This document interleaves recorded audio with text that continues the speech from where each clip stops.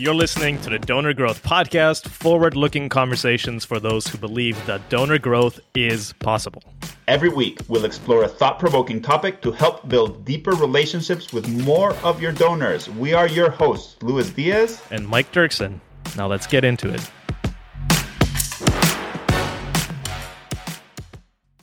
Hi, everybody. Welcome to the Donor Growth Podcast.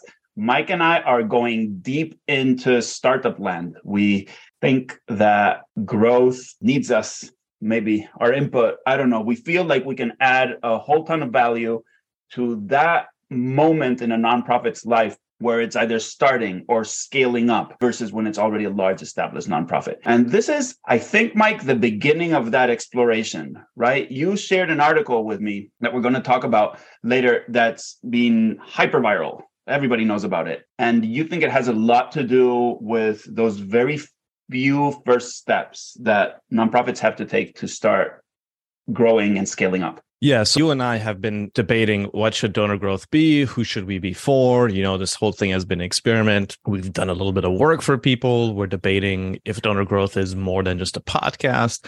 And so in that exploration, we've decided, well, the people that we think we can help the most, or within the nonprofit sector, the people that we really like hanging out with the most is kind of in the startup and just post-startup sort of phase. Most of the time, organizations below like 5 million in revenue, most of the time below 3 million in revenue, which is actually a majority of nonprofits out there. And today's topic is hopefully an encouragement for those organizations that you don't need to pursue this thing we call scale. Everybody just wants scale. We just want to scale up. We want scale, more donors, more budget, more money, more this. Even big shops fall into this trap. And I guess the theory we're going to talk about today is that growth might be right in front of you with the people you already have, or people adjacent to the people you already have. Yeah. And also, I've read a mental model to understand scaling in nonprofits. We very often think of scaling as being kind of horizontal, going sideways, about breadth, right? This model from a university professor, Professor Nardini, says that actually the most successful nonprofits go deep first and then broad.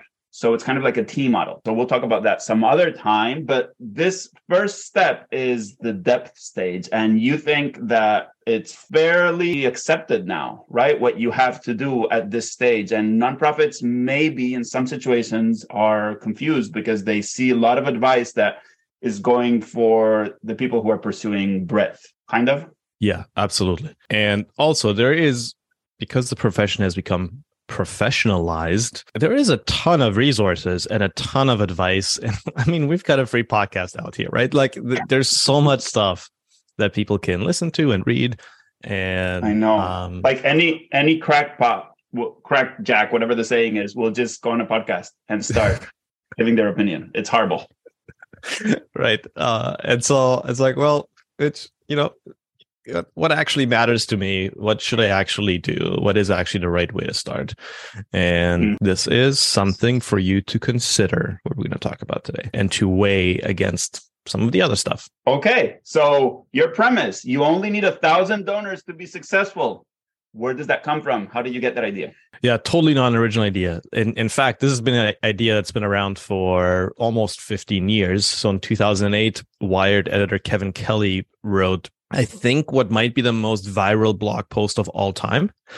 And it was the idea of you need 1,000 fans. And he talked about the internet affording independent artists and creators and photographers and writers and all these people who were previously employed at a company to practice their craft. He predicted that in a not so distant future, as long as you can get 1,000 followers or fans online, you're going to be able to make a very good living for yourself. And by the way, he was right. You can totally make a living nowadays practicing your craft if you're decent at it.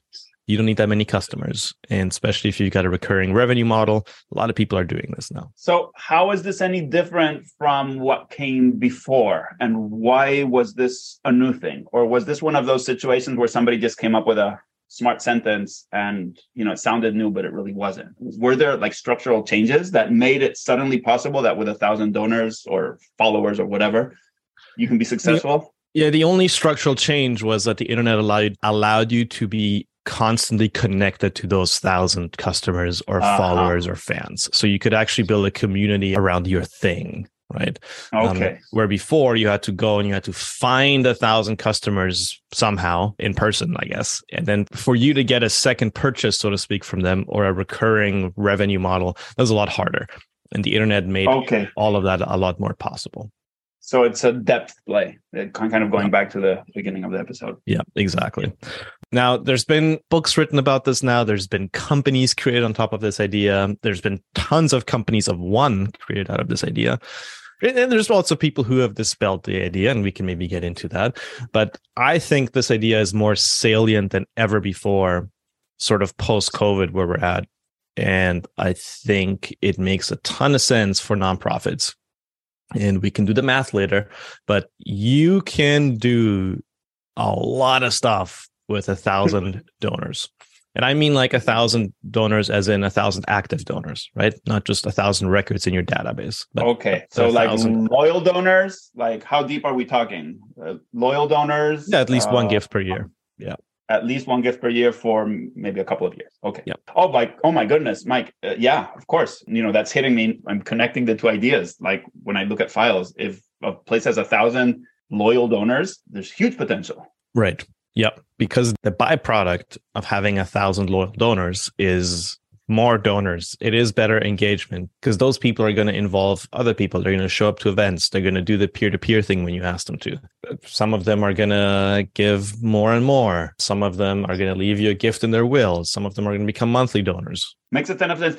Also, I know some folks are going to be thinking, well, what if somebody skips a year, but they still want to be involved? We're using loyalty, giving loyalty as kind of a proxy, right? It's a proxy measure of, maybe what you call true believer, Mike. I've heard you use this word. Yeah.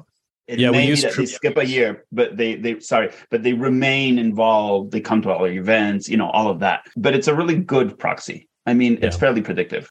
Yeah, we use the term true believer. And honestly, that could be somebody who makes one gift in a 24-month span, but it's somebody who actually likes what you do. They keep raising their hand. You keep seeing them engage. They're somebody who's bought into what you do. Well, I think another development of the digital world, and now we're all going to turn into a little figure in the metaverse, but a new development of the internet has been the ability to measure engagement much more granularly and just maybe sometimes just measure it at all, full stop. So you can tell who that person is, even if you're separated by distance, right? You can tell if they're opening emails, if they're joining your online events or whatever. Before, there were a few ways you could tell, but for the most part, you were sending them a magazine or a newsletter in the mail, and you were hoping that they were engaging with that. You couldn't really tell. Right. So an added benefit. And I think a kind of a different way to think about it. It's not that the internet allows us to send more spam. Right. I agree with you. It does allow us to send more spam, but it also allows us to build a community of 1,000 donors who are more engaged. And again, 1,000 donors is a bit of a, I think you could do this with 500 donors. I mean, Jesus had 12 disciples. Okay, let's if you've got 12 people who are fully bought in and are committing their lives to something, you can also do it with 12 people. But 1,000 donors we're just going to riff on this idea because we're going to do the math later on what 1,000 donors might allow you to achieve. And certainly I've seen files with 500 or 600 or 700 donors raise quite a bit of money for the size of the file. Oh my goodness. And I've seen 500 donors per year. I mean, true loyal donors, true believers in your sense, Mike, raise much more than that. 6 million. I have a personal anecdote here, Mike, before we go maybe into the actual strategy that there's this idea that's great. And then you're going to lead us into thinking of what that means for the strategy. But something I struggle a little with is that people ask how many colleagues are involved in the donor participation project. Mm-hmm. And it's not a huge number. And when you say a number, one number compares to any other number, right? So how many donors do you have? I have 1,000 donors, says one nonprofit. And the other nonprofit says, I have 2,000. Yes, but they're just superficial. They're not these true believers. Yeah. And there's a very, very important qualitative aspect, that depth. And I struggle to communicate that. And I think that's what the article that you shared earlier was brilliant at doing. Yeah, especially I mean, the file size often has very little to do with how quote unquote successful somebody might be with their fundraising. There's a lot of large files out there the CRM is burdened by the weight of people who came in through a peer-to-peer event and made a $5 gift and will never ever give again, but who will be in that CRM for the next 20 years. Yeah. And questions will be asked if you don't mail them every single time. Yeah. What does this mean for actual strategy of a startup nonprofit or a nonprofit that's scaling up? Yeah. One more thing I want to get into is what this means. If you buy into this idea that you only need 1,000 donors, then the easiest way to grow is to keep those 1,000 donors. So retained donors are a lot more valuable to you than new donors. The donors you already have right in front of you are a lot more valuable to you than the ones that you hope to acquire, because donors you already have are more likely to become monthly givers. They're more likely to become mid-level donors. They're more likely to become legacy donors and leave a gift in their will. They're more likely to attend your events, to volunteer for your cause, to get their friends and family involved for peer-to-peer activities. So if you want to grow, if you want to start to grow, the best place to start is with the people who are already right in front of you. That's the quickest path to revenue. It's the quickest path to growth. Most donor files that we've looked at had a lot of unlocked value before even talking about new donor acquisition, before even talking sometimes about lapsed, like just the people who are already giving to you. For a lot of donor files, there's a lot of unlocked value there. So if you believe in the idea, if you buy into this, that, hey, I can do a lot with 1,000 true believers. If you buy into that idea, you might already be there with the people right in front of you. You know, the image that you shared early about the disciples, I can't get it out of my mind, Mike. And I think that there is a balance here where the idea of 1,000 donors is super powerful, but it's also interesting to me because it's about depth that goes, maybe you don't have to go all the way to that level. You just have to do better than what people are experiencing already from nonprofits. Right. Yeah. To be clear, the disciples were like, I don't think you should ask 1,000 donors to give up their life and follow you. If you manage to do that, I truly think you would change the world. Maybe in a bad way. Maybe in a bad way. Yeah. I don't know, depending on what kind of cult leader you are. But I mean, 12 people fully bought in, giving up their lives, doing whatever it takes, moving as one. That's a powerful idea, right? Oh my God. Yeah. And yeah, exactly. So anyhow, I think the point was, for this horrible digression, sorry, Mike, that there are levels to this. Yeah. That there are levels of the depth of that connectivity, and that it's not an all or nothing. And if you're just doing better than average, you can make this work. You can get on a growth path. Right. Yeah. Should we do some quick back of the napkin math to see what 1,000 donors what kind of revenue numbers you could be talking about? This is going to be magical. I can feel it in my bones. Okay. Let's take 1,000 donors. They're all going to make a gift this year. Let's take 10 of those donors. So that's 1% of your donor file. And certainly when you and I look at donor files, the top 1% are usually accounting for quite a bit of revenue. So let's take the top 10 donors. Let's say they're going to give $100,000. I think that's reasonable. You may very well have donors who can give a lot more, but let's stick with sort of middle of the road, reasonable numbers. So that's $1 million from your top 1%. Okay.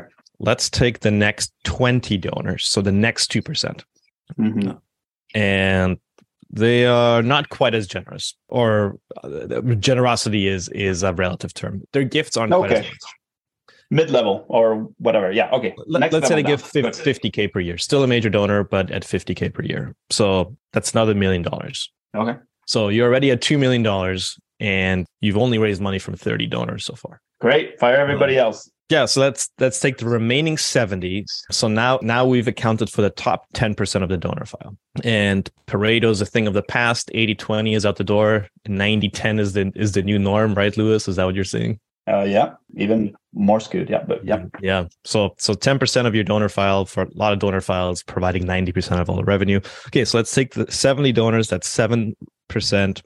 let's say they're each going to give 20K. So it's another 1.4 million. So just your top 10% of donors are contributing 3.4 million. Huge. And we've seen donor files that have thousands of donors on the CRM who are raising $1 million or $1.5 million, right? So this is already, this in and of itself. Okay. So what you're saying is that huge missed opportunity. Yeah. Okay. What is exactly the missed opportunity here? They have people in the database. Did they have a relation? Like, how deep was that relationship? How many true believers were in there? Yeah, it's the missed opportunity is the relationship that leads to major gifts, right? Which can sometimes be quite a long relationship. It can sometimes takes years to get a major gift. Yeah. Yeah, great. I have a metric for that I feel sometimes it's the numbers that we look at. So again, if somebody takes that 1,000 donors to a board meeting and says, we have 1,000 donors, and then that conversation just goes a different way. It doesn't lead down this path, of we're trying to develop relationships and true believers, is to look at the people who have given to you 3 years in a row. And it's a proxy, another proxy kind of made up. What if somebody skipped a year? Okay. The point is that if you're trying to grow that, you're going to do things that are going to help everybody else. Yep, exactly. All right. So that accounts for 100 donors. So top 10%. Now there's 900 donors remaining. Let's say that 400 of those, we're going to take a step down from 20K per year to $240 per year. Great. These are your monthly donors, no? Because of the number. Yep. These are monthly donors. That's about $20 a month. Okay. Which is for monthly giving, most of our clients, the average monthly gift is higher than that, but that's a very approachable monthly gift, 10, 15, 20. That's almost another $1 million in revenue right there. So now we're at, four and a half-ish in revenue, almost 4.4 million in revenue. So then we've got 500 donors remaining. Out of the 1,000, and remember, these are true believers. So these are people that we've said they're kind of in it. They're making regular gifts. Let's say the 500 remaining ones are going to give you $100 a year. That's another $500,000. So okay, I'm bad with keeping numbers in my head. What's the grand total? I mean, we have a rule: no public math, right? So I'm not gonna attempt to do that. But it's almost 5 million. It's a couple $100,000 shy of 5 million. Wow. I think this applies to so many things in life, and even to the recipients or the intended audience of that original article, right? All those artists and those content creators, to some extent, nonprofits have needed to, can benefit a whole lot from thinking in this way. But I also see artists too. I see like some of the bigger ones, how they could benefit from a major gifts team. And which leads me to think that having a solid major gifts thing is kind of a really important part of this. So not asking everybody for the same amount of money, very crudely. And you've got a great framework that you recently shared on Twitter, which is the bell curve, right? Which is major giving is the largest lever that you can pull. The returns are outsized compared to what we sometimes call annual giving or whatever. But annual giving is lead gen for major gift. It's pipeline for monthly giving. It's pipeline for legacy giving. And it brings a lot of life and brings this like dynamic feeling to your file because things are happening. They're involving friends. Even if it's small time stuff, sometimes you're starting to feel like you're building a bit of a community. The feeling is totally different. So there is such a thing as not only income inequality, but trust inequality. And I see this in more and more nonprofits, unfortunately, where they have that major donor group that's very happy and that loves the leadership and is very close to the leadership and will respond to emails. And the everybody else group who is progressively disaffected. And when they answer, they're angry. And that wears down on the staff too, right? You were in this for the mission, but most of the feedback you're getting from people is negative. So it's a totally different dynamic. And I think a little bit of the premise of donor growth, Mike, whatever we end up making this, is that it's possible to have both. Right. So let's talk about the path to 5 million. We outlined the path to 5 million. Here's how you could get to 5 million. What do you think, Louis? In this path, you've got 30 major donors. You've got 70 mid-level donors. You've got 400 monthly donors and you've got 500 sort of annual fund donors Mm-hmm. that are raising 5 million. How much do you think you have to invest in revenue operations to make that work? Just like But in like from staffing. staffing and database, I'm sure you've thought of this a whole lot more than I have. Let's think of this. Let's start with the major gifts team that's raising 3.4. Yeah. The very least a director and a kind of assistant director. Then we need database management, one person on staff at the very least for gift coordinate, gift entry, etc. Maybe you have an outsourced database admin for the more technical stuff. And then I would totally call BuildGood to handle the rest of the file. But if you're doing it in-house, I don't know. Well, I've seen pretty lean teams in like more established nonprofits that would get away with 2-3 people running that. But that's also if there's a tradition and if you already have those loyal. I don't know if you're building that loyalty, it's kind of different. You need to invest a little bit more there. Yeah. Is that ballpark? I mean, is that what you were thinking? Yeah, that's kind of what I was thinking. And I don't know what that clocks in at money wise. In my estimation, way below $1 million. Mm-hmm. Yeah, exactly. Maybe even, depending on how you're structured. I'm not doing this. Yeah, no public math. I'm not doing the public math here, but thinking of salaries plus infrastructure and support costs, almost never skimp on. Yep. So having a good database, having it set up right, having the right software or additional software, sales enablement, or whatever you're using, all of that, which I've read can be, you might budget $1,000 to $2,000 per month in additional cost per employee. Yeah, let's call it $1 million because that gives us a very healthy budget, and because that also accounts for the fact that, to be very clear, we're talking about 1,000 donors. We're not talking about 1,000 people on file. In order to get to 1,000 true believers, 1,000 donors, you're going to need a lot more people than that on file, because look at your retention rates and model it out. And you kind of know, okay, I'm going to need to engage a decent amount of people to get to the number 1,000 active donors. So let's call it $1 million in budget, and you're raising 5. That's, a 5 to 1. If I had a machine at home and I put in a loonie for all of our American friends, that's $1 Canadian coin. I put in a loonie and I got back $5 every time I did that. I don't know about you. I'd be standing there all day long putting in loonies. Yeah. And you mentioned that there's stuff missing in here, right? Even more revenue, most notably legacy giving. Yeah. So this doesn't really account for upgrades or legacy giving or all of those wonderful revenue byproducts that happen from people who are involved with you over a long period of time. Okay.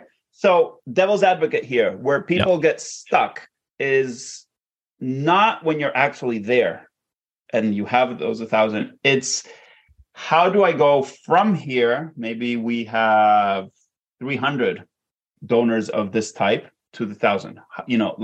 What's the incremental next step? I think there's going to be very few teams who say, okay, we're going to believe that this is possible. We're going to start spending $1 million and, in advance before the money's it. So lots of nonprofits thinking of startups are bootstrapped. Yeah. I think that most nonprofits, right? So counter challenge, how do I get to 1,000 donors might be the wrong question to start with. Mm-hmm. The concept of 1,000 true donors is, I think, the question is the donors I already have in front of me. Mm-hmm. How can I, like you said, how can I go deep with them to get the most out of what I already have? And that's the BuildGood fundraising flywheel, no? All over again. So you have people in front of you and you're going to start building relationships. From an investment perspective, that might be a stewardship officer, maybe at the beginning. No, those are the first few steps. Tell us about that. I mean, everybody knows it's Mike Dirksen. He has a framework for this. What is it? Yeah, I very briefly talk about the fundraising flywheel, which again is not rocket science. It is just like 5 simple steps. They're not easy, but it's simple. And it starts with listening to donors. And we've talked about this, both looking at your data, which Lewis does very, very well. And then some qualitative research too, actually talking to your donors, because the data can tell you what the data is. The data can't tell you why the data is. Like only conversations can do that. So having conversations, engaging donors. We've got a few episodes on this. We've got an episode on the community advantage. We've got an episode on engagement scoring. We've got an episode on the sustainable revenue engine that Lewis came up with. That's all about engagement. And then asking. You'll notice asking is third. It is not the first thing you do, because by the time you ask, you've done enough things between the asks. And again, we've got an episode on things you can do between the asks that make the ask successful, that the ask is a lot easier and you're a lot more successful when you actually go and make the ask. And ask boldly, ask aggressively if you've done the previous steps, right? Yep. And specifically and clearly, like, have an offer. Don't let yourself get away with asking for broad pie in the sky, sort of just partner with us kinds of asks. Get as specific and clear as you possibly can on what you need, why you need it, what it will achieve, what the outcomes are, what does the desired future state look like, and what does the world look like if you don't get the funding. I love, Mike, sorry to interrupt, but I love the way I've taken this from you, which is ask for something that you could take a photo of and then send back to the donor. It's that specific. Yeah, if you can see, hear, feel it, touch it, sometimes imagine it. Yeah, that's a good place to start. And then we talk about celebrating, not thanking. It is thanking, but words shape meaning and reality. And BJ Fogg at Stanford University, he did this whole research study on what creates habits. And turns out that if we celebrate something, we are more likely to repeat it. So celebrating donors' generosity to create a giving habit, and then reporting back. The last step is reporting back in a responsive and real-time way, which I'm always surprised. This is one of the biggest advantages nonprofits have, and something that so few of them do very well, because you're all sitting in an office talking about this amazing thing that just happened today, and nobody goes, I wonder if we should share that with our donors. You'll notice that major gifts officers perk up, and after the meeting, they sometimes go and make a call, because that's the stuff they need. They know. Yeah. It's their fuel. But somehow we are gatekeeping all of the good stuff from most of our donors, from our large, broader base of donors. So 2 things before the ask and 2 things after the ask. And when you start doing those in a cycle, 1, 2, 3, 4, 5, go back to the beginning. You say that you're well on your way to those 1,000 true believers. Yeah, I can't make any financial promises or claims, because I might get sued, because this is also aired in the US, I think. And you're a more litigious crowd than we are. Oh, boy. That hurt deeply. My lawyers will call you after this episode. Yeah, that's what I was afraid of. No, I'm just kidding. You can't fail if you do this well. You're putting your best foot forward. For all of those who have weathered insults in this show, who have weathered bad jokes, who have had to put up with us, we're so grateful to have you. I think we've gone over 40 episodes, Mike, Mark, whatever you're calling yourself these days. And we truly appreciate you. We want to hear back from you, especially if you're in that startup mode. It doesn't have to mean that you are a total startup. The organization, maybe your shop is a startup inside an established nonprofit. But if you feel like you're at a startup or a scale up, we'd love to talk with you, maybe bring you on the show and just have a chat with you. Thanks, everybody, for joining the Build Growth podcast, and we'll see you soon. All right. Bye.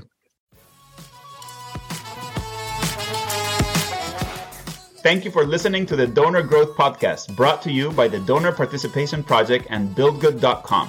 If you found today's episode helpful, please help us by sharing it with a friend, posting about it on LinkedIn, or giving it a rating and a review on Apple Podcasts, Spotify, or wherever you listen to podcasts. We'll be back next week, but in the meantime, remember that donor growth is possible.